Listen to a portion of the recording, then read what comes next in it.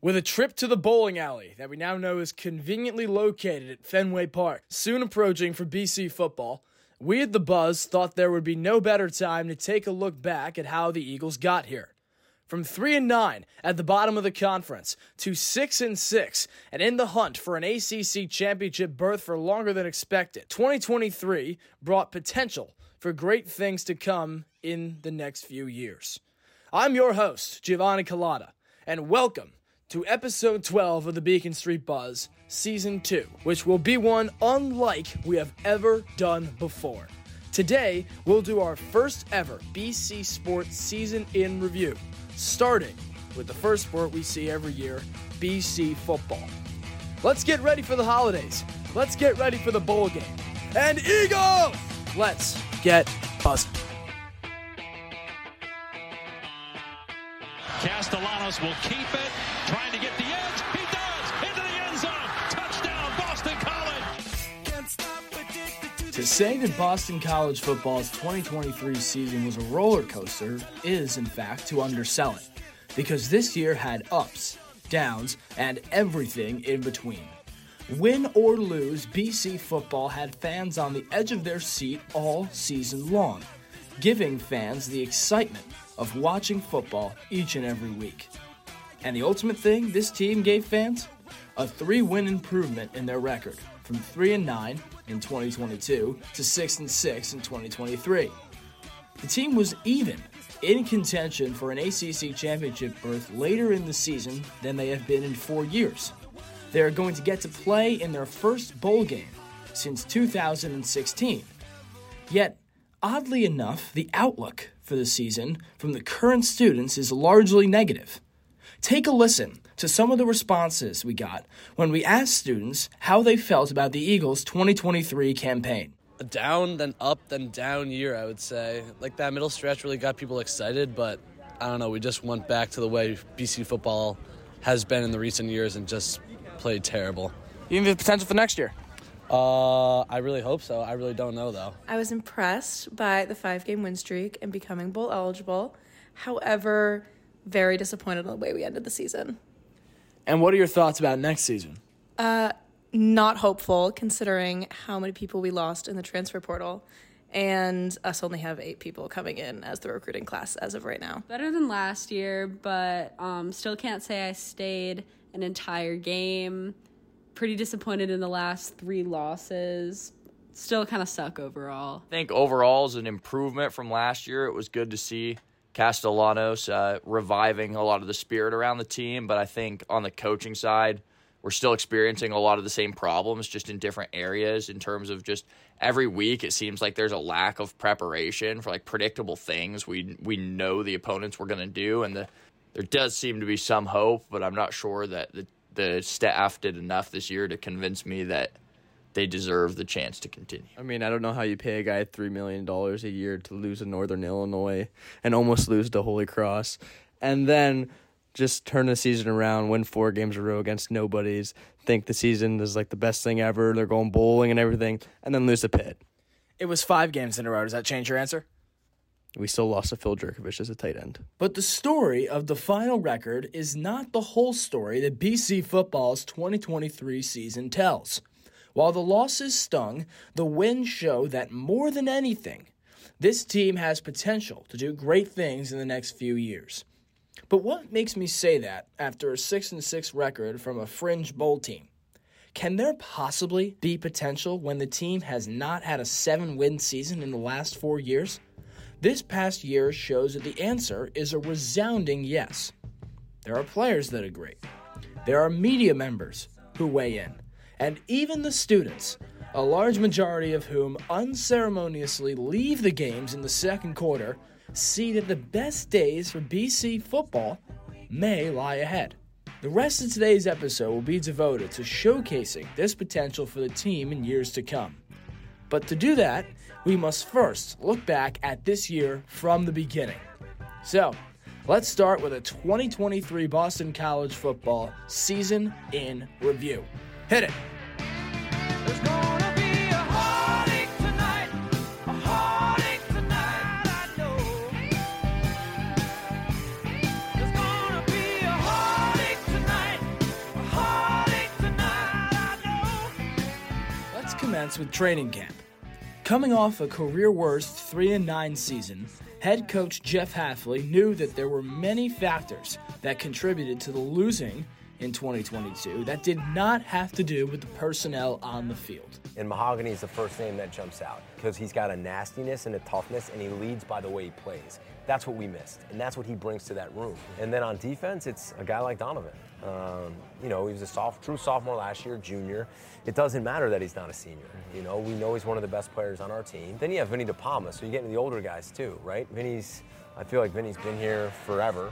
In the offseason, Coach was confident in players that showed out last year, exemplified by who he selected as captain at the end of camp. Donovan Ezraku, Vinny DePalma, Christian Mahogany, and Pat Garlow, which is a good mixture. You got a younger guy in Donovan, and then you got some older vets. And then I think with Christian getting voted, it kind of shows his maturity. The ones that will get their chance this year. Lewis Bond has emerged into, in my opinion, one of our better offensive players. And even the ones that will be taking their very first snaps as Eagles, of whom there were many. John Pupil is a guy.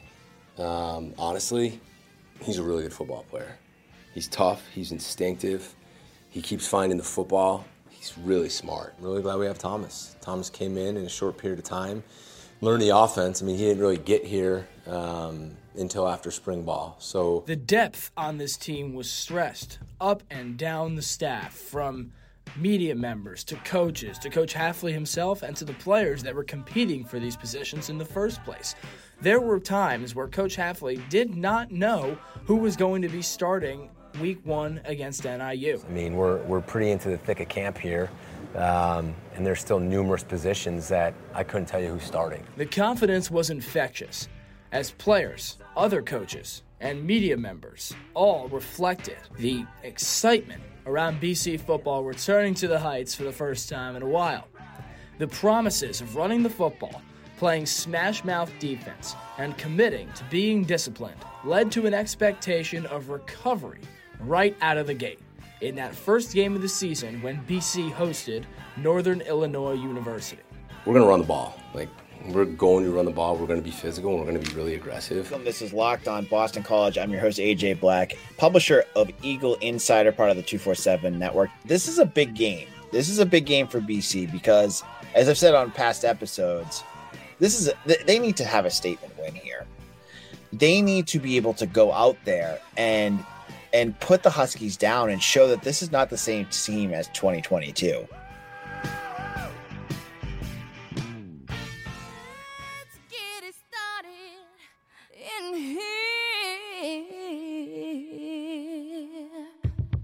All the reps, practices, and lifts have led to this moment. After a long spring and summer's wait, BC football has finally returned to the heights. Ladies and gentlemen, how lucky are we to be in Alumni Stadium today as Boston College opens 2023 against Northern Illinois. For much of training camp, redshirt sophomore quarterback Emmett Moorhead led the Eagles in their practices. Is Emmett going to be the starter? Yeah. And he also led the Eagles out on their first 2 series of the year in the game against NIU. But after those 2 series, it was sophomore transfer, Georgia native, Thomas Castellanos, who, despite the overtime loss, stole the show from the Eagles from that 3rd series on. He even made waves in his very first snap. How about this? Look who's walking out at quarterback. The transfer from UCF, Thomas Castellanos. First time we're seeing him in an Eagles jersey. And he'll keep it. And he's got a blocker in front of him. Knocked out of bounds close to midfield. Well, welcome to the Eagles. Yeah, that was his first career play. 30-yard run. Talk about starting fast. And the superhuman plays for Castellanos didn't stop there. After NIU built up a 21-7 advantage, Castellanos and company were running out of time with 9 to go in the final quarter. 4th and 5, own 46. Game on the line, needing multiple scores. Enter Tommy touchdowns. Look for pressure from NIU. They're bringing it right up the middle. Castellanos is flushed. Oh, he's in big trouble here. Trying to find something downfield. This is Fran Tarkinen-esque. Now he throws for Bond, and he has him for the first down. Yet despite the jaw-dropping plays and eye-opening performance from Castellanos and the Eagles, BC did fall to NIU in overtime, 27-24. Big win for the MAC. Big win for Northern Illinois. Coach Hammock does it again, like he did 2 years ago in Atlanta to Georgia Tech. And the feelings of frustration, disappointment, and despair were tangible both on campus and throughout the fan base. We went into the season with hope, with optimism, and feeling good about the future of Boston College football. And in just one game, all of that has come crashing down. The prospects of a nationally notable bounce-back season that seemed so real at 12 o'clock p.m. on September 2nd had vanished by 3:30. But the positive Eagles fans out there, of whom there were not many after that game, saw the potential of the new signal caller. With the right day, with some more experience, Castellanos seemed like the future already. Any one of these weeks, Tommy could bring the thunder.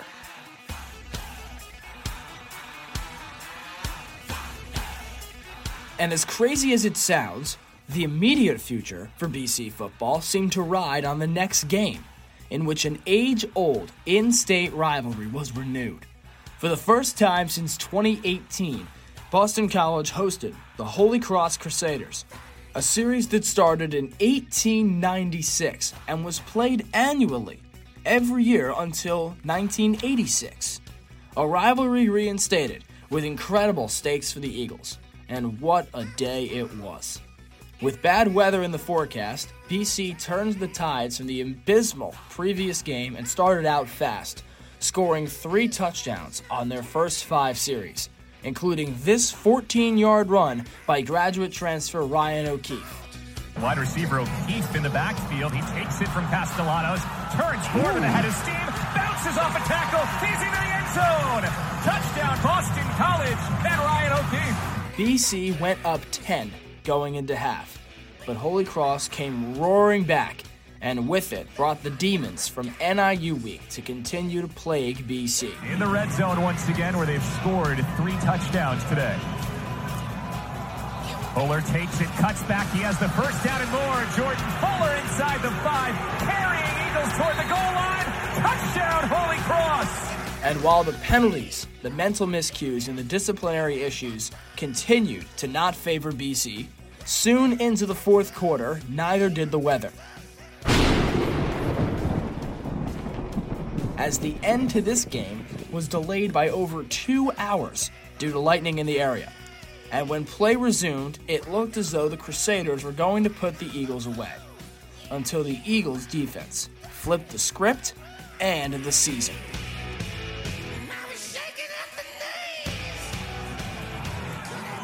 With the pocket breaking down, Zelka lost the football. It's loose.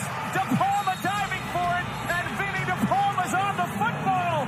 Boston College recovers, and the Eagles should survive.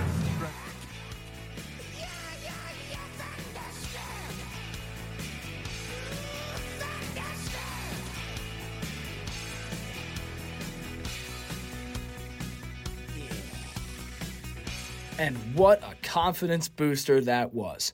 At 1-1, the Eagles now go into one of their biggest, if not the biggest, game of the season on a couple of fronts. First and foremost, September 16th, week 3 of the college football season, was the annual Wells-Crowther Red Bandana game, a tradition bigger than football on this campus and in the country. We show them the video. We talk about 9/11 and we talk about Wells. And we finish, if you've ever been to campus, we have what we call the $1 million staircase that goes from lower campus to upper campus. We finish with a run up that and really trying to represent running up the tower. You know, it was 9/11 this week, so I did talk to the team about it. Because when we put on the jerseys, it cannot be, and I've said this, it can't be about, you know, look at these cool new uniforms and these cleats. And no, that's not what it's about at all. And with Wells and his everlasting bravery firmly in mind, BC donned the exclusive red bandana jerseys as the Florida State Seminoles, third ranked in the nation, came marching up from Tallahassee. Now, on a day that brought clouds and the prospects of rain once again, the outlook for many in attendance that day was negative, and only in terms of the game. The so-out crowd, both Florida State fans and BC fans alike, packed Alumni Stadium in support of Wells and of their teams. And despite BC fans largely thinking and expecting a loss to one of the blue bloods of college football, the passion from the fan base was as high as it was all season long. Now, people still thought that since Florida State is one of the powerhouses of the sport, they were going to show why by easily taking care of BC. Yet, in front of a national audience on ABC, BC quickly jumped out in front and began to prove that it wasn't just any old Saturday in the park. From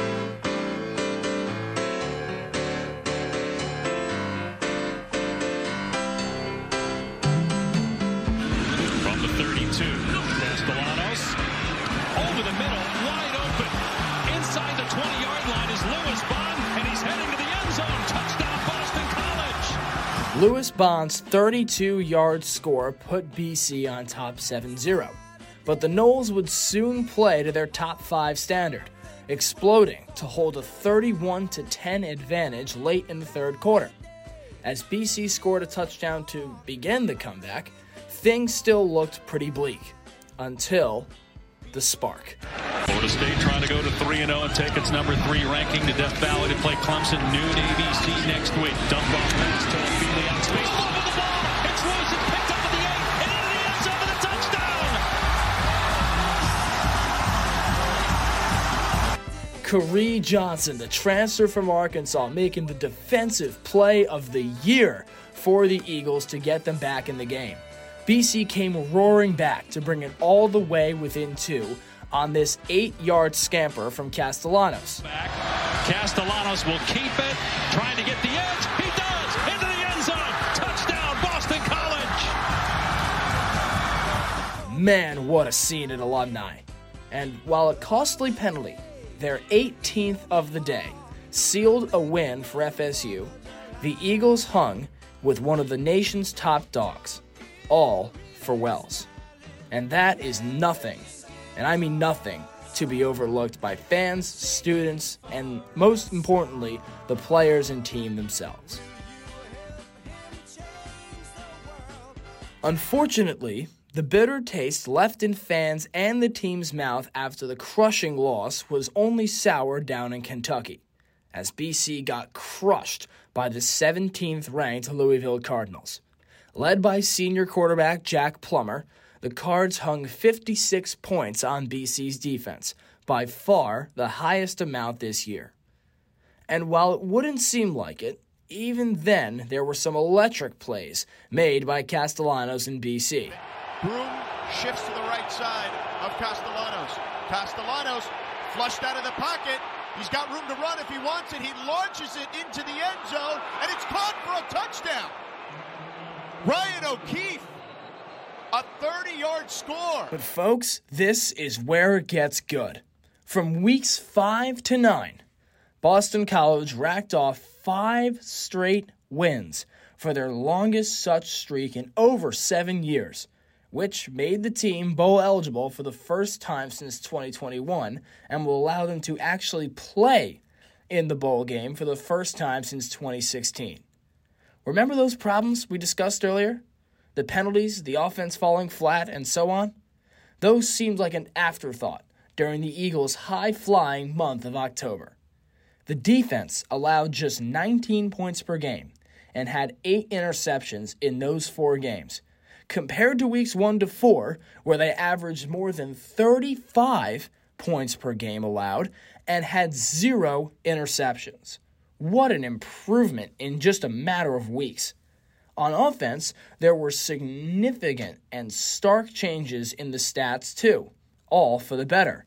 They upped their per-game rushing yardage from 159.5 to 252 yards per game, which was not only good for first in the ACC, but as high as 7th in the country.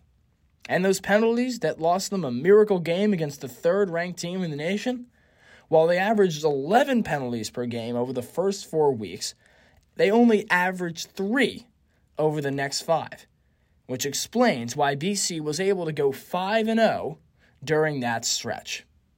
Started on Parents' Weekend, another gloomy Saturday, which brought the Virginia Cavaliers to Alumni Stadium. In a game that BC should have won convincingly, Louis Bond continued to break out, and in this game, he absolutely had to avoid another heartbreaking and ultimately shocking loss. Final minute and change of the third quarter from Alumni Stadium. Out on the edge. Bond inside the 10, and he'll take it to the house for Boston College. But Bond's touchdown came in the second half, where the Eagles had to fight back from a first-half ending Hail Mary. They scored 17 unanswered points, and it was the right leg of kicker Liam Connor that sealed the win for the Eagles. Liam Connor to give BC the late advantage. 42 yards away and hooking. And good from Liam Connor. Then they beat Army, where in an absolute monsoon, Castellanos' 4-touchdown day helped BC battle to a win. Running goal from the 1. Castellanos off right side, scoots in. Touchdown, Boston College. They take the lead with 25 seconds left. For one of the statement wins of the season, the Eagles next took down Georgia Tech, where BC clawed their way out of yet another first-half deficit to ice their largest victory of the season with an electric 4th down house call from guess who? Number 1. Again, like we saw in the touchdown, switching the line to the right side. Castellanos gets through and still on his feet. He's got one man to beat inside the 20, inside the 10. He'll score. Ice cold. The Eags went back home to seek revenge on UConn, who they shockingly lost to for the first time ever back in 2022. And while this year's game looked grim and seemed to bring deja vu for the first couple of drives, BC escaped a sluggish offensive game from both sides of the ball to win. Broom in the backfield with Castellanos. Castellanos will throw. Out to Broom on the screen. He can walk in. It was their first time winning 4 more games in a row since they started the season 4-0 back in 2021. But the finisher, the bowl clincher, a pound-for-pound, 17-10 dogfight victory at Syracuse, in which the defense recorded 4 interceptions, including the walk-off pick from safety Cole Batson. There's orange tape. One timeout. Over the middle, it's tapped in, it's picked. Intercepted. And while inelegant losses to Virginia Tech, Pitt, and Miami ended the season with the return of some of the same issues, we cannot discount the incredible strides made by BC football this season. The fact that Coach Hapley and this staff said that they were going to run the ball and stood on their word better than anybody, seeing a 3-win improvement, getting to actually play in a bowl game for the first time since 2016, the emergence of a Heights hero, Tommy touchdowns, are all reason to believe why in years to come, the BC Eagles can continue to fly high.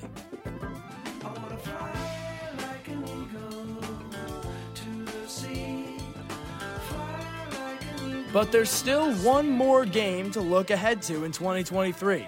The Eagles will play in the Fenway Bowl on December 28th, where they'll take on future ACC opponent SMU. And a good showing against the Mustangs would be a clear determinant of a bright future for the Eagles. We're going to take a quick break, whereafter you'll get to hear from Boston College beat writer for the Boston Globe, Mr. Trevor Haas, who will further provide info into the outlook on last season and what's next for these Eagles. All that and more on the other side, so don't go anywhere. Episode 12 of the Beacon Street Buzz continues next.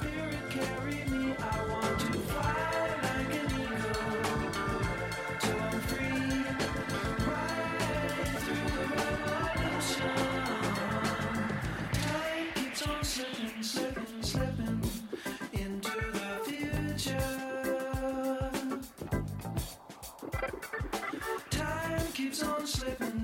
So, welcome back, everyone, to this very special episode 12. Welcome back to that break. Giovanni Collada, joined by very special guest today from the Boston Globe, Boston College beat writer, Mr. Trevor Haas. Trevor, how are you doing today?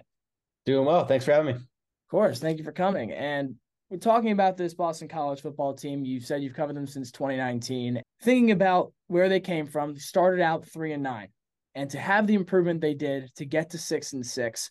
Talk to me about some of the improvements you saw from the team this year. Yeah, it was a pretty wild season. I mean, when you think about it, they ended up 6-6, but it was an extremely strange path to get there. Like you mentioned, the 5-game winning streak, that was the highest vibes I've seen around the program since 2019 when I started covering them. I mean, people were pretty much all the way in, with Hafley and with the running backs, with the O-line, with the offense, with the defense. It was kind of like whoa, like this team's pretty good. And then all of a sudden they lose the final 3 games, and then it's like, they're back to 6-6. They're kind of stuck in that mediocre place where they've been for most of the past few years. And then last year was obviously a down year, but overall they're kind of hovering around that 500 mark, generally speaking. But I think there were a lot of positives, like you said. I think Castellanos is really the biggest one. They found a quarterback who really fits their system. He's a great runner, improving passer. He's a little inconsistent in that area in stretches, but overall played well the bulk of the season. So I was pretty impressed with him overall. I think the offensive line made a huge jump from last year. Obviously last year was that they really struggled as a unit, and it was just a kind of a tough situation due to injuries and some other variables out of their control. Just getting Mahogany back and, building the core around him with some transfers and some young guys really pay dividends there. And Kai Robichaux is great as a running back. I think one area of improvement next year will be the receivers. Lewis Bond played pretty well as a catalyst there, but I think the receiver depth is an area to address. And I think one guy who could take a leap is Jaden Skeet. He showed some signs late in the season, so I think he's a really, really impressive look for him to take a leap. Defensively, I think some inconsistency overall. I think that's really the biggest thing. They allowed 47 touchdowns this season, which is obviously not going to cut it if you're giving up tons of points to Louisville and other teams like that. It's going to be tough to win the 8 games that fans want. So it's just about consistency. The defensive line definitely improved from last year. The linebackers were pretty good overall, but I think the secondary is the area that really needs to take that next leap. So I think they are capable, but it's just about that consistency and kind of piecing the blocks together as opposed to up, down, up, down, up, down, just being consistently up. And that's consistency is a word that I think when you talk about Coach Hafley coming into camp, coming out through any point this season. But I do want to go back to those first 3 to 4 games of the season, because I often call those the what if games, because looking at what would have happened had some of those results been different. The loss to NIU in overtime is the one that stands out the most. They probably should have won game against Florida State. And if those turn out like they probably should have, you and I are having a very different conversation right now. And we're looking at an 8-win team versus a 6-win team. What in your eyes were among some of those big problems plaguing BC? And then going to next year, how do you think they have to fix them? Yeah, I think, like you said, it's pretty interesting to look back at, a couple of things here, a couple of things there. It could have been an 8, maybe even 9-win team if they got some breaks. But looking back at the NIU game is really the big one for me. You mentioned it earlier. I think that's really the game. The team is still figuring out its identity, and then it really realized that Castellanos was the guy then. If Castellanos had really, started that game and, played well from start to finish, I think BC might have won that game. And then you do get to that 7-win mark, and then you get a bowl game, and all of a sudden you're at 8. So I think that's really the big one that stands out to me. Not necessarily ideal if you want to win in the ACC and be consistent. Like we said, you really have to clean that up. So I think that will improve next year in terms of consistency because, they have a lot of guys coming back. They really don't lose much of their core. They lose Mahogany and some other key guys like Vinny DePalma, but, young guys who are freshmen and sophomores this year now have that varsity experience, and they've really gained a lot of game experience. So I think they'll come back, and overall I would expect the team to commit fewer penalties next year than this year. As we begin to wrap up, going off that, next year brings teams to alumni and away, such as Missouri, Michigan State, North Carolina, and SMU. Definitely a tougher schedule than you had this year. Just one final note about the potential for the team's performance next season, knowing the personnel we've discussed today, knowing what happened this year and how they can further improve. What's your prediction for what happens next year? Yeah, I think the key will be getting some, solid transfers who have been around for 3 or 4 years, like they did with Kyle Herger and Logan Taylor this year, guys who have really been experienced and, know what they're doing up front and, keep that identity of the run game going. And then getting some defensive guys like Pupil and like other guys we've mentioned who have been really consistent and at smaller programs and get the chance to, play in the big leagues and, really step it up. So I expect this team to be honestly about where it was this year. That's just my truthful prediction. I don't think it's going to be markedly better or markedly worse. I think people are kind of freaking out now that people are leaving like Pat Garrow and Sheeta Salah, which is, not ideal for the program, but I think those guys are great players, but they're able to, you can replace them. So I don't think they're going to be much worse, but at the same time, I don't think they're going to be much better, just because it's tough, like you said, with the schedule. I think that having those games this was kind of the year to do it, in my opinion. I mean, if you look at those games, you have NIU, Holy Cross, Army, a lot of teams that are Virginia that are not great. Pitt is really the game. We didn't even mention that one that they probably should have won. So this was kind of the year to get 8 or 9 wins. I think they could get 8 wins next year. It's possible, but I would probably put them right around 6-6, make an honest prediction of what will happen. So I think it's just kind of, stuck in limbo, but at the same time, there are some encouraging signs, like we said, with Castellanos having a year under his belt and players like Jaden Skeet and Jeremiah Franklin coming back. I think the offense can, hopefully, be a little more consistent, like we said, but at the same time, the defense really needs to step up. So that's a long-winded way of saying I think they'll be about the same. And while we've been looking at next year a lot, if they were to really blow your mind in that bowl game, what will they have done? Yeah, I think it's a cool opportunity. They haven't won a bowl game since 2016, which is kind of a crazy stat. I was looking back at it today, and with the lightning and the COVID situations, it's been like a weird sequence where it's been like, all right, they might actually win a bowl game, and that kind of salvages your season a little bit. But then nope, hasn't really happened. So I think this is a good chance to kind of right the ship, and after those 3 losses, to kind of give fans a glimpse into like, all right, this team could be pretty good next year, and there's not all hope is lost. I mean, obviously there's a long way to go to get to ACC title contenders, but at the same time, it's not like there's no need to lose hope in terms of the consistency of the program and getting to at least that 6-win mark. So if you can beat a good team like that has lots of wins on its resume, I think that would be impressive and kind of a sign that things are potentially looking up. And like we said, they have a long way to go, but there are some signs for the future where things could turn around. So you're saying there's a chance. There's a chance. There is hope. Trevor, thank you so much for joining us today. It's been great to hear your opinions on BC football. Obviously so knowledgeable, and we're hoping that next year can be everything we hope it is and more. My pleasure. Thanks for having me. So great to hear from Trevor, somebody that's been around the Eagles for so long, to get some real insight into next season and those after it. While it may be bleak now, we saw coming into this last season that a lot can change from now until next September.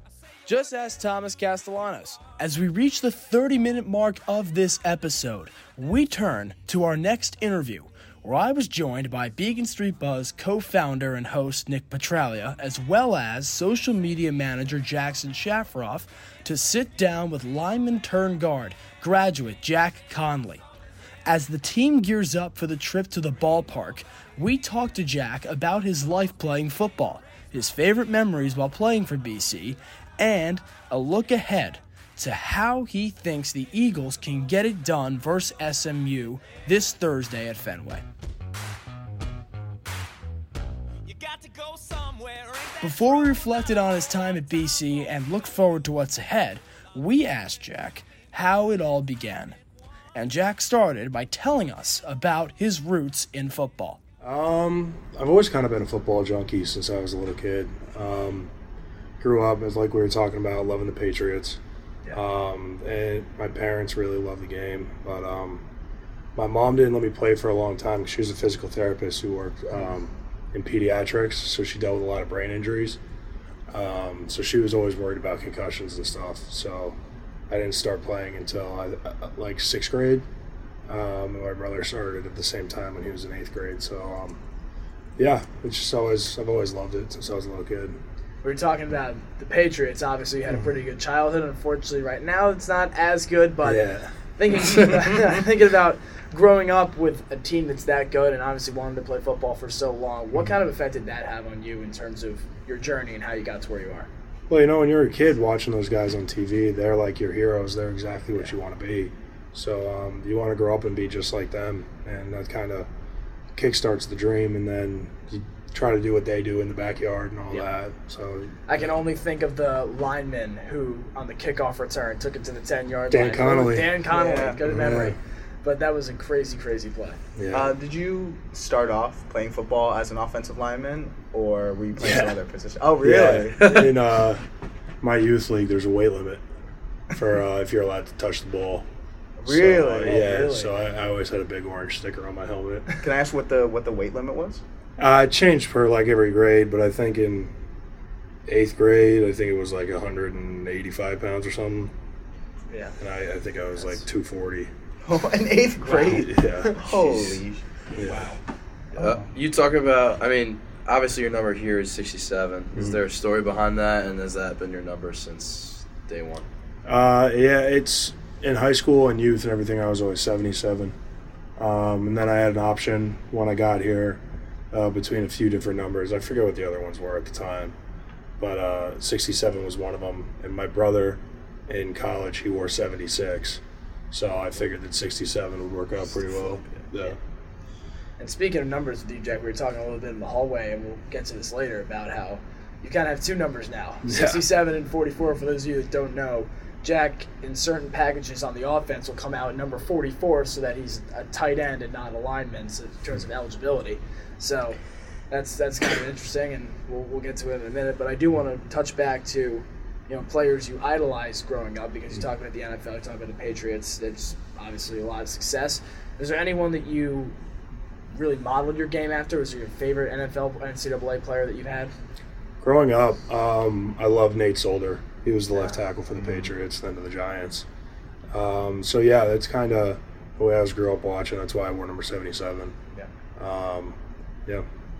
I really hope that you modeled your game after Patriots. Yeah, I was Nate about to Solder. say. Yeah, not Giants. Nate Solder. I would say he's hated. Yes, I do not like him. We do not like him. He stole a lot of money from us. So we talked earlier how you actually, Halfley was not the guy who recruited you. It was Ambrosio. Or Steve Adazio. Adazio. It'd be pretty impressive if Colby if the foe were for the hockey team. That's right. That's what I was thinking of.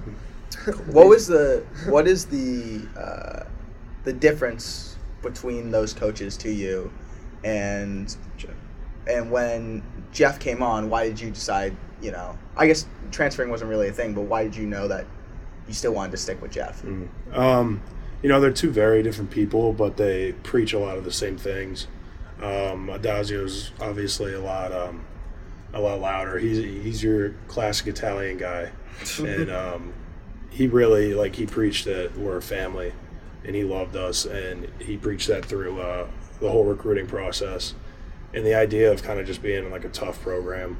And then Coach Half came in after my freshman season, right before we left for COVID. And obviously there was a lot of uncertainty, and there always is with coaching changes.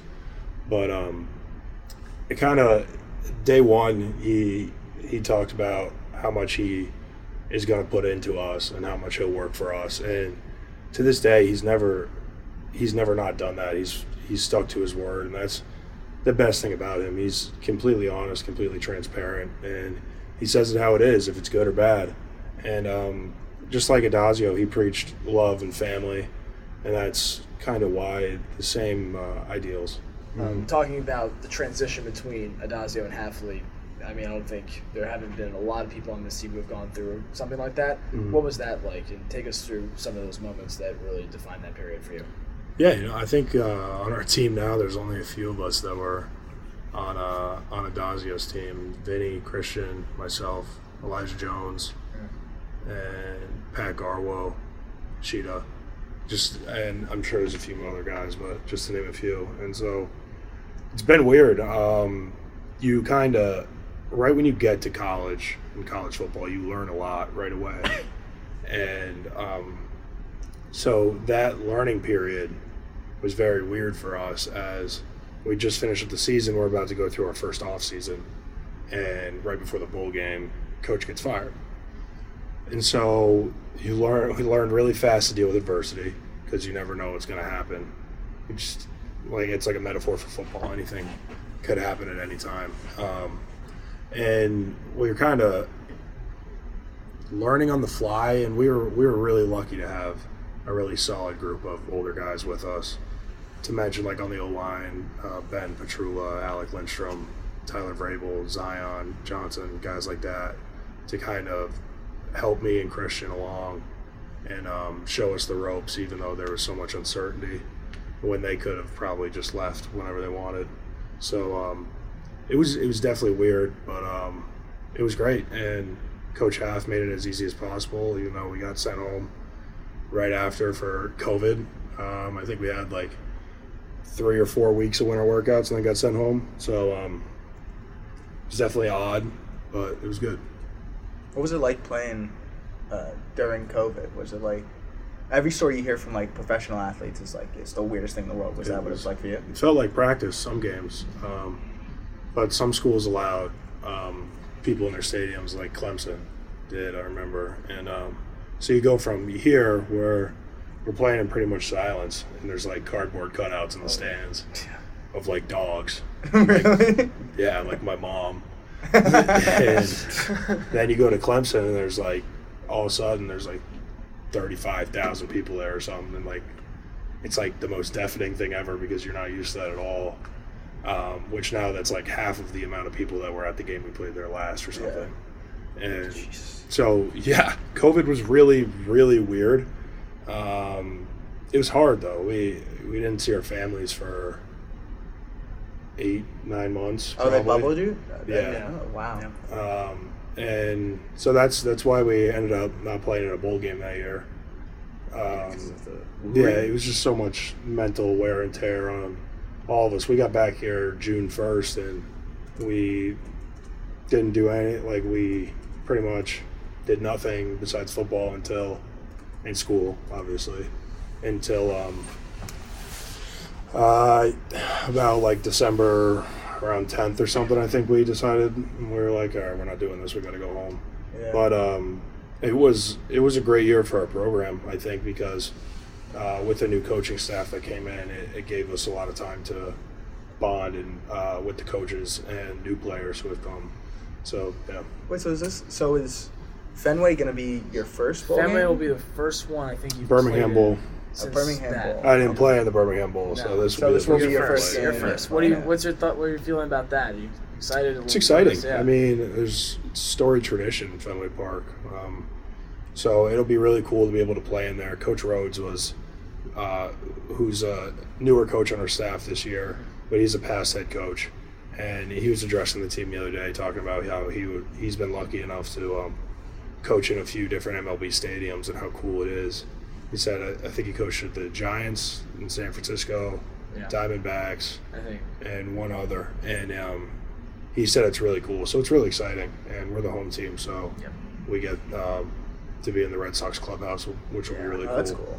Yeah. I mean, you guys get a tough, probably the toughest matchup possible. Well, you look at SMU going into bowl selection, they were either playing Oregon or BC, right? Mm-hmm. And, obviously, you guys are an incredible team, but, Oregon's in the Oregon's top 10 a great teams in the nation. And to have Liberty go over there and then SMU come back, it's a good matchup, but I think just looking immediately at how you guys match up, and we'll take this time to transition into this year's team, they definitely like to throw it. Mm-hmm. You guys, at least on defense, I think the matchup I'm looking at right off the bat is your unit, the O-line, versus that defensive line. How effectively can you guys run the ball? Because, to be honest, we've said this ad nauseum, the way you guys run the ball, I think, determines the outcome of the game. Right. So what are your thoughts early on what you're seeing from them? I've watched a little bit of their tape. It's still really early. We've got a few weeks left, but I've definitely watched probably an hour combined of their tape. They've got a real good D-line. I think he's number 6, their nose. They do some different things. They jumping in and out of like a even front, an under front, over front, and odd front with the dose player. Yeah. So they're pretty versatile, and their third down package is good. But I'd be interested to see, because a lot of teams that we've played haven't really faced a run game like ours. Yeah. Where we pride ourselves on coming downhill, and we'll hit you in the mouth. So we'll see how they can hold up with that, and hopefully it's 0 degrees at Fenway. Yep. One thing I wanted to ask, obviously you go from Phil and Emmett, who are athletic guys, but they're not, it's not they don't run the ball the way that Tommy does. Right. Do you block differently? Is the way you set up differently because you know that there's a good chance that he's going to try to make a play with his legs? Everything we block the same, but you have to understand that there's always a second part to the play. So you might be in pass protection, and if you held the guy off for like 5 seconds, you're in a really good block, and then he just sheds you, and then he might go make a play because there's still something going on. Tommy's such an elusive and great athlete, that anything could ever happen at one time. I mean, you look at his first game here, NIU. He was running around like freaking Johnny Manziel. First play is like a 30-yard run. It's exactly. So he's a real ball player. He's a stud, and he's great to have around. But to answer your question, the blocking doesn't necessarily change as much, but you just got to stay alive at all times. Just want to look at the timeline of this O-line, right? Mm-hmm. Coming into camp, you hear, I think, 25 different times, Coach Hafley and the staff say, we're going to run the ball, we're going to be physical, we're going to be aggressive. Nobody believes us. Yeah, nobody believes you until no. Yeah, and then weeks 1 to 4, right? This is my favorite stat that the football team posted. We'll shout out Ray Brendan Flynn, Ethan Roy, the media team. They posted the graphic of the stats in the run game before, and then when the 5-game win streak starts, you guys are averaging 250 yards a game, like a couple 300-yard games. Crazy. Yeah. What was it one game where you feel like it just clicked? Like, was it that first win of that 5-game win streak where you feel like something was just different, or did you feel like throughout the season it was going to get there eventually? Army. Yeah. We out-Armied Army. Yep. And the confidence was there. 4 touchdowns. I mean, it's a great game. Over 300 yards. Yep. It was in a freaking monsoon. And then G-Tech, you come down and do it again. Exactly. You have to have. That's exactly right. Against a damn good D-line that Georgia Tech has. Yep. They've got multiple 350-pounders. We ran for 300 yards on them. Yep. I remember, because we were all at the Army game, and I remember thinking, I was like, this is the perfect game if Army's going to beat us, it's going to be this game, because that's exactly, they don't want us to throw the ball. This is exactly how they wanted to play. And then we were like, well, we'll just do the same thing that they want to do. Yeah, better. We did what they did, right? How many triple options? We did the game that way. It's like, I've watched 40 triple options. It's...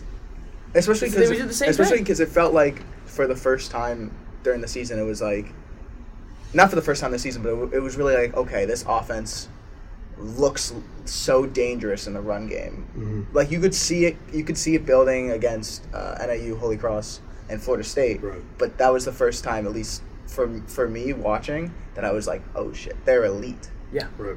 Yeah. There's a lot of the games, like you were just talking about, NIU, Holy Cross, we were kind of one thing off of, like one missed block, one something off of 90-yard touchdowns like 5 times. Yeah.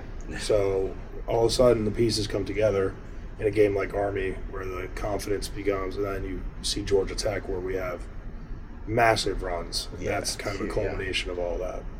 I just wonder, what was your? I mean, obviously it ended up not standing, but I remember in the Army game, it was like they threw like a double lateral triple, but he was over the line of scrimmage, so it didn't count. But he scored initially. Do you remember? It was like towards the end of the game. I don't know if he scored, but it was like scored. Yeah, they got the first down. He did score. Yeah. No, yeah, he scored. I thought he did it twice. What was he scored? What was like your pass? Was that like? Did you guys know initially like that's not going to count, or did you guys all think that damn that might have been it?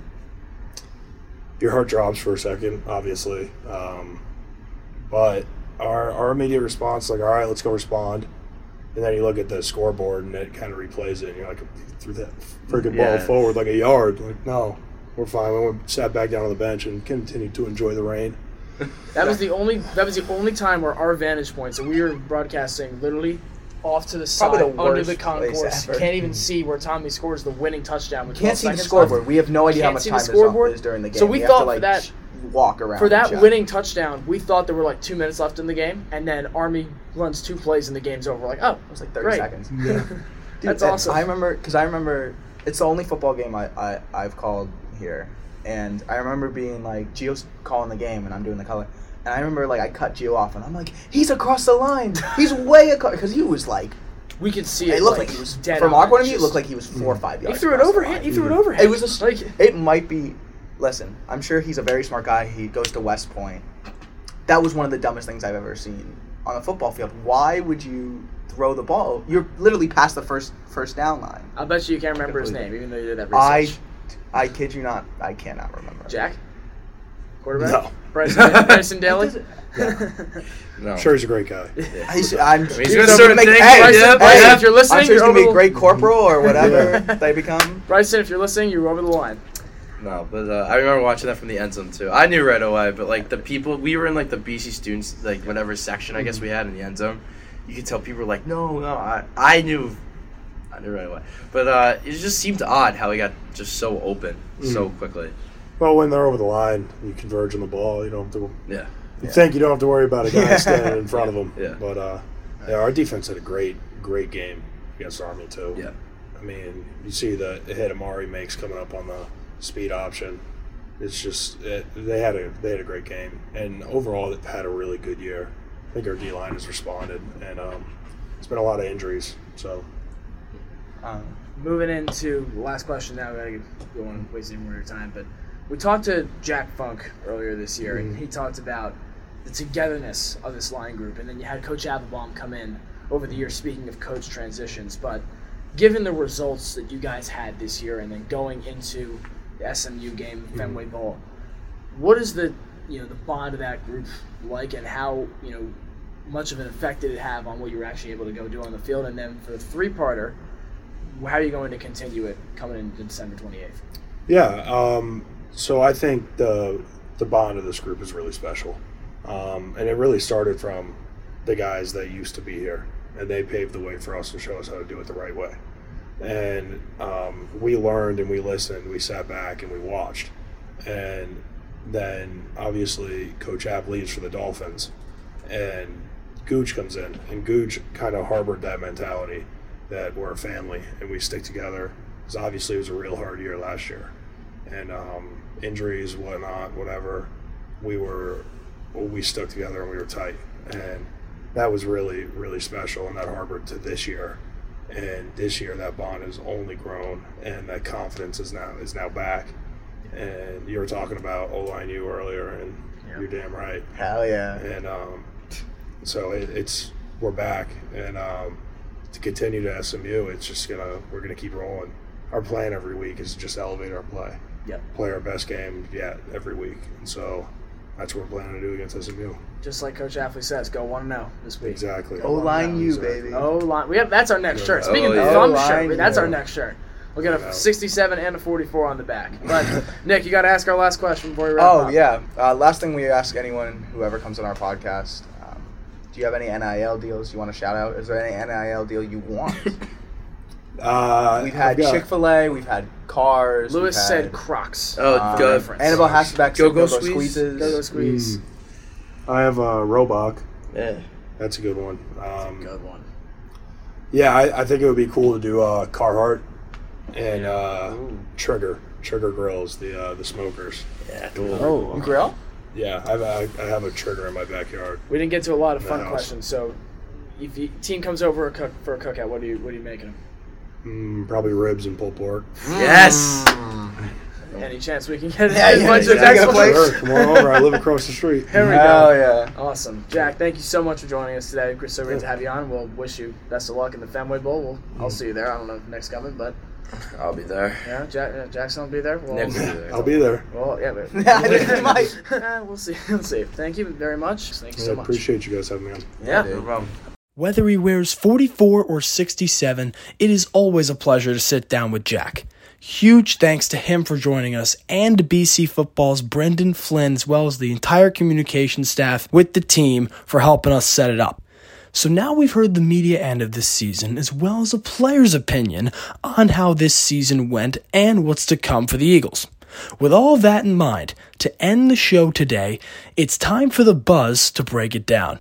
After a quick break, I'm rejoined by Nick and welcome host Timmy Anderson to the studio to unpack everything we've heard over the course of the last hour, focusing on the long-term future and the immediate one, where we preview the main attraction, the Fenway Bowl versus SMU that takes place this Thursday morning at the historic ballpark in Beantown. It's our last segment of the year. You've listened this long, and so you might as well see it through. Don't go anywhere. Episode 12 of the Beacon Street Buzz resumes after this. These folks got their hitties, no cap.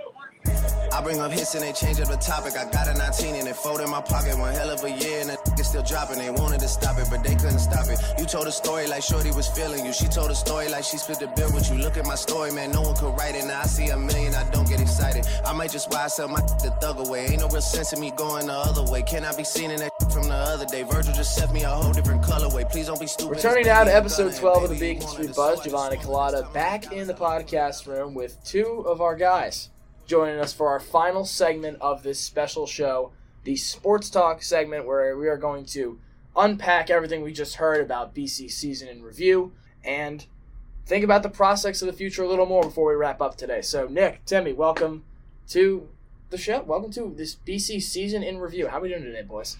Thank you so much for having us. Oh, yeah. I really appreciate it. I've never met you before. How you doing? Hi, how you doing? Nice to meet you. Yeah. It's not like we've worked together for a year plus. So. Who? Huh? I'm sorry. I don't. Huh? Yeah, this organization. I don't have any money on me. I'm sorry. No. This organization, the Beacon Street Buzz, like, yeah, they're kind of dope. Must be like some underground thing. I never heard. Yeah. No, we're pretty solid. You should try it. You should check it out, though. Probably not. I don't see me doing that. And in the spirit of the Beacon Street Buzz, we're coming in with some banter, but now let's turn our heads to football. And I do want to bring attention to a couple of stats.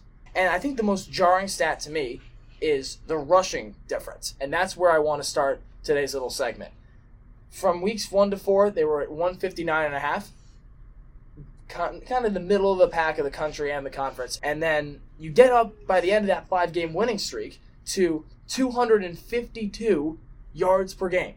Best for first in the conference and as high as 7th in the nation. So this team came into camp saying they were going to run the football, and they did it. What does that tell you guys about the ability to commit to something and then actually stand on your word and do it? Very few have the ability to do. So I want to hear you guys' opinions on that to start off today.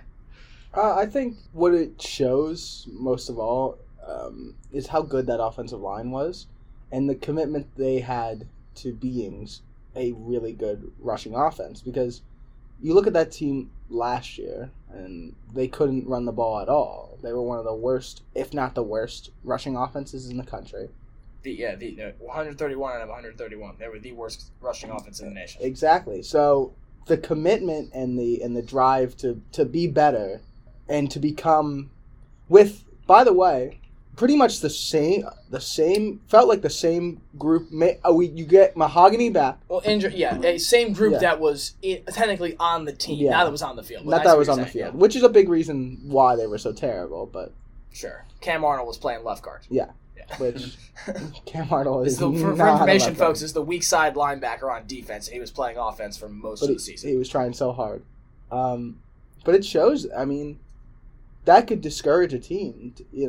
To go from, it shows two things. One, it shows in the offseason they worked really hard on becoming a very good rushing offense, and it just took a couple weeks for it to come together. And two, it just shows how much of an impact losing those guys was last year. And, the ability, because it's basically the same, besides Kai Robichaux, who's great. We'll talk about it, yeah. Who's great. But basically the same running back group you had for last year. It was Garwell and it was Broom, and then Garwell gets hurt. Cam Barfield was here, Xavier Coleman was here, and those are guys that didn't really get the chance to thrive, even though Broom had 225 yards in 2022. Yeah, it shows. It was really interesting to see that they had really wanted to be such a good run team, especially since they were so bad last year. To want to flip the script was really cool. Yeah, and getting the run, developing the run game in games when you're down is so tough because teams get so impatient, and that's what they started doing in the win streak. They started they started out strong, and they would establish the run, and then they'd keep going with the run. Against Louisville, they get down, then they'd have to throw the ball. They'd have to hurry up and get the points. And that's part of what Trevor has talked about with us just now, about starting games out fast, about coming in with an intention to keep the ball on the ground as much as possible. And then when you get down, you can't really come back because you have to make the quarterback, Thomas Castellanos, and it didn't show for the first couple weeks because what were they doing, Timmy? They were coming out in games starting fast. And that's where we want to transition into this next point about adding another piece to this offense, where you have the run down. You were first in the conference at one point. You finished out at third. You nearly averaged for the whole season, despite having 50 yards at one point, as we just talked about. You nearly averaged 200 yards per game on the ground, which to go from 68 yards per game to 200 is pretty incredible awesome. in one off season, right? Thomas Castellanos is such a big part of that run offense, but How do you see offensive coordinator Steve Shimko potentially integrating some new throws, some new play actions, and really taking this offense from, where it was to higher levels and greatness potentially that's going to allow it to win more games? And I think it'll be really interesting if it is the same offensive coordinator, if it's the same coaching staff next year, to see how they're able to cook up plays for Tommy, because now okay, that's your guy. Obviously, they didn't know that coming this season. They knew that they liked him when he came here, but obviously he transferred in the middle of summer, and I forget, they always say that he came in July. I mean, we talked to Alex coming into that week, and we had no clue. I knew that just from doing research for the games that he might be in on certain packages, but 2 series into that game, as I've said earlier in this show, he came in for Emmett Moorhead, and afterwards in that game, you hear Jeff Hafley say that was our plan all along. So they obviously knew that that's what they wanted to do. And he came here, Alex said, in March last year. He didn't play in the spring game. He was not on the roster until July, right? So that's wild to have that kind of connection develop that quickly, even though they lost that first game and then the Florida State game as well. No, it makes you think. It makes you think. What if they had more time to design a system around him, and once they were able to, if you notice after the bye week, it was really they were really putting stuff together for him. That was after Army. After Army. Yeah. Even though he ran for 4 touchdowns against Army or whatever. 4 touchdowns, over 100 yards for the second So he was doing week. okay. He was still doing okay. I think he was fine.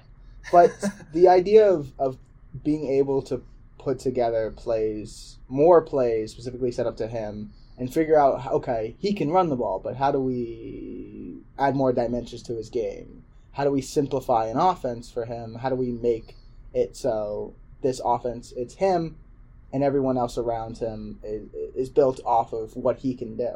And I think that would be really interesting to see. Yeah, and that's obviously going to develop so well this summer. They're going to have so much more time, like you were saying, Gio. When we talk about potential for this team next year, coming into this season, you had that game on this first in the schedule. Thinking, okay, if BC's going to prove to the fans, to themselves, I think most importantly, that there's legitimate reason to believe that there's change that's going to be good, you have to come out and win that game. And they fell flat in that game.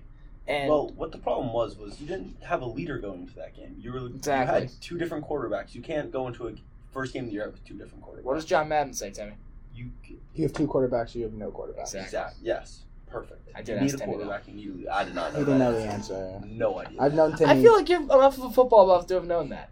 I'm not a quote guy. That's Nick. He knew that. I've known Timmy. And Nick and Jimmy. We'll shout out Jim on this. I've known Timmy for a while now. I know his I don't know what's going on face, and he was displaying it. Good. As Gio asked that question, my face went blank.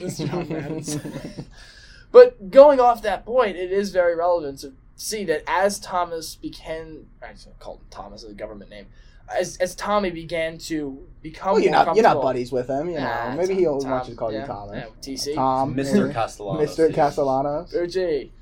We're going to have to cut that out. Yeah. But talking about, Tommy becoming more comfortable with the offense as the weeks come on, you said after the bye week, it was a real, coming in that Georgia Tech game, that was one where if you won that, you start to think, okay, this can actually happen. Bowl eligibility, at the very least, can actually happen.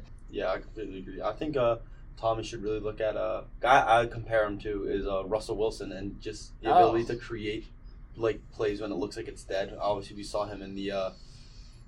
That was the first game. You're talking about the 4th and 5. Yeah. The 4th and 5 was played earlier in this episode was probably one of the better plays. People forget he had a 30-yard run on the first play of his career. Right, options, sweeps to the outside, beats a couple defenders, puts a move on, and plays like that Georgia Tech touchdown. All 4 touchdowns against Army were the reason why they won that game, obviously. So this guy's a playmaker, and I think if he can take that next step with a little bit more experience, get comfortable with these receivers over the offseason, there is no reason why BC can't win a lot of games last year. So let's transition to the final segment of this show. Want to do some record predictions. That's what we're famous for on this show. We have not done that in a while. Going to look at the schedule here, and I'll give you guys some time to think about this. There's only 11 games on here. They have not scheduled the first out-of-conference game, the NIU equivalent to next year's schedule. But They will go to Missouri, and then they will have 6 straight home games, 6 straight tailgates here against Michigan State, Western Kentucky, Louisville, North Carolina, Pitt, and Syracuse. Then they go to Florida State, they go to SMU, they go to Virginia, and then they end the season in Lane Stadium in Blacksburg against Virginia Tech. Nick, you're shaking your head. That's Tough. It's tougher than this year, right? Tough schedule. I mean, you look at that. You go. Is Pitt the only bad team you play? Western Kentucky. Western Kentucky's bad. And Michigan State is objectively Michigan State at the bottom of the Big Ten. has not been good. So thinking about that schedule, right? Thinking about that schedule and everything we've talked about just now and in this episode, there has to be at least a chance, right, Nick, that they can come out with another, at the very least, 6-win season. So,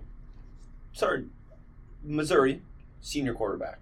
Brady Cook. UNC, senior quarterback. All right, Tim. Florida State, senior quarterback.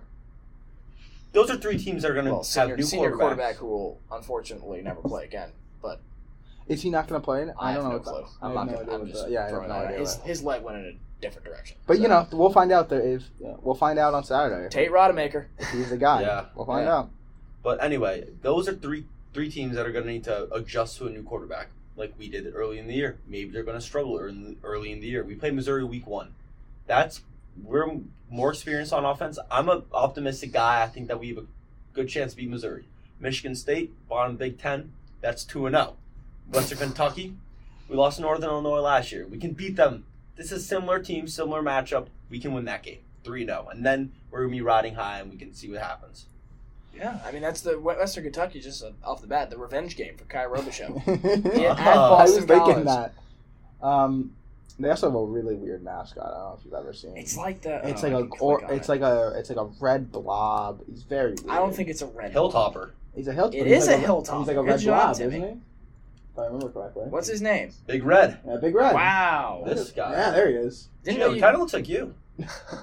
For those at home, he looks like. His eyes are in the wrong places. Maybe a fat cough drop. The Western Kentucky oversized cough drops. I like that. But there. So let's get, as we end up here, let's get some numbers, Nick. What are we smelling for this year? Okay, Missouri at home. It's definitely a game we'll play. Michigan State you could beat, especially if it's at home, right? You could beat Michigan State. You could beat Western Kentucky. What's the next game? Louisville? Without Jack Plummer? Without Jack Plummer, I have no idea what kind of team they are. So maybe you could. Maybe I don't know what Louisville's going to look like next year. It's really early, so it's hard. It is very early. It's very early out. This team is due to undergo some changes, but is 7 or anywhere from 6 to 8 wins in the realm of possibility. Do you think so? I think 7 wins is a real possibility. You take the Michigan State and the Western Kentucky game, and then basically you have to win 4 conference games. And we don't know how good Pitt's going to be. Syracuse has a new head coach. Virginia. Well, what's the quarterback situation with Carolina? Drake May's going to the draft. So I don't know what that quarterback's going to look like next year. Florida State. Oh, Max Johnson might be going to North Carolina. He is actually going to North Carolina. Jeez, I forgot about that. Yeah. That might be a loss. Heck. Virginia's bad. So you could win Virginia. It's not set up for But look at these teams. You know what I mean? But looking at these teams, I know there's a lot of names you know on there, which usually does not lend to a favorable schedule, right? No UConn. No UConn this year. No, NIU. I hate to say it because you should have probably lost that. What are you going to do? But let me remind everybody, as we have throughout this episode, that this team hung with the number 3 team in the nation for 4 quarters, even though it didn't look like it, and was about 8 penalties shy of actually winning that game. I keep saying they should have won that game, and an extra point. And I'll remind everyone, as we heard about in this, we did a little narrative piece before this, there was a 4th and goal on your second drive. 4th and inches from the 7-yard line that you didn't go for. I said at the time, I said in the booth it was a mistake, and I will stand on that anytime anyone brings up that game. If you score there, it's 14-3. Finishing up now, episode 12, with one final note of confidence, or rather a vote of confidence for next year, Nick. Do you think that this team can come through with a couple wins this year? I think it'll be exciting. I think they'll be a fun team to watch at times, but I think they'll also be a frustrating team to watch at times. That's pretty much BC sports in general, though, isn't it? We'll see what the team looks like next year. They have a lot of work to do in the transfer portal specifically, especially with the worst recruiting class in the ACC. Still, but they have a good team already, so that's not going to hurt them crazily. We'll see what they do in the portal. But much like my fantasy team, they have a chance. Well, they have a puncher's chance, which is all you can ask for. They got a superstar quarterback. Tim, your final note. Do you believe in this team? Everyone starts the year 0-0. It's true. Takes you got to win a few games every single week. Just got to win one. Just got to see the shot go in. Got to go 1-0 every week. That's what Jeff Hafley said all year long. And any given Saturday, Tim. We'll change the expression. I know you know that expression. Any given Saturday, this team can go out and win. We want to thank everybody for joining us here today on episode 12 of the Beacon Street Buzz. It's been a special one, folks. Our first ever BC Sports season in review finally complete. Let's give a round of applause for that. Even though I largely made the whole thing. Great job, Gio. Thank you, guys. We appreciate it. Thanks, and Gio. we will be sending to our new boss for next semester. Do you have any idea of who that might be? This is around Christmas time. Now, special announcement, folks. I will, due to Gio planning on winning the marathon, I will be stepping in for hosting duties for a couple months. The show will be the same, pretty much the exact same, except I will be, reading off more questions, I guess. Except we're losing our star, Giovanni. Except we're losing the only guy who makes it like a serious, tangible thing. No, but I do want to say that, I can't back up winning the marathon. You're good. You'll be fine. If I cut off a few miles, I might do it. I do want to express my utmost confidence in Nick, Jackson, Timmy, Paul, Jimmy, Noah, Pepper, Brody, and Alden in making this thing as great as it has been. They're a big part of the reason why it's so good. I just really write the shows and sit down here and yap. So thanks to them for giving me some time to focus on this marathon, focus on myself, and I'm so excited for what these guys are going to produce. And boss, I'm very excited for a couple of great interviews in the next few months. Absolutely. We're excited here, and if you're not out there cheering for Gio or you're not doting, how's your campaign going? We folks have hit over $10,000 in the first couple months. Going to Dana-Farber Cancer Institute, funding general cancer research. Okay, got it out. There it is. So, nice. Yeah, all good cause there. Thank you very much for listening to episode 12, folks, and for the last time for a little bit, it's been a hell of a night. Thank you again to everyone who helped make this BC season in review possible. For one more time, I'm Giovanni Collada signing off for 2023. Catch us at the Fenway Bowl this Thursday, December 28th. WCBC Sports & Co. will be at the ballpark for bowl season for BC. Thank you all so much for listening once again. Let's go, Eagle. Can't stop the spirits when they need you. This life is more than just a read-through.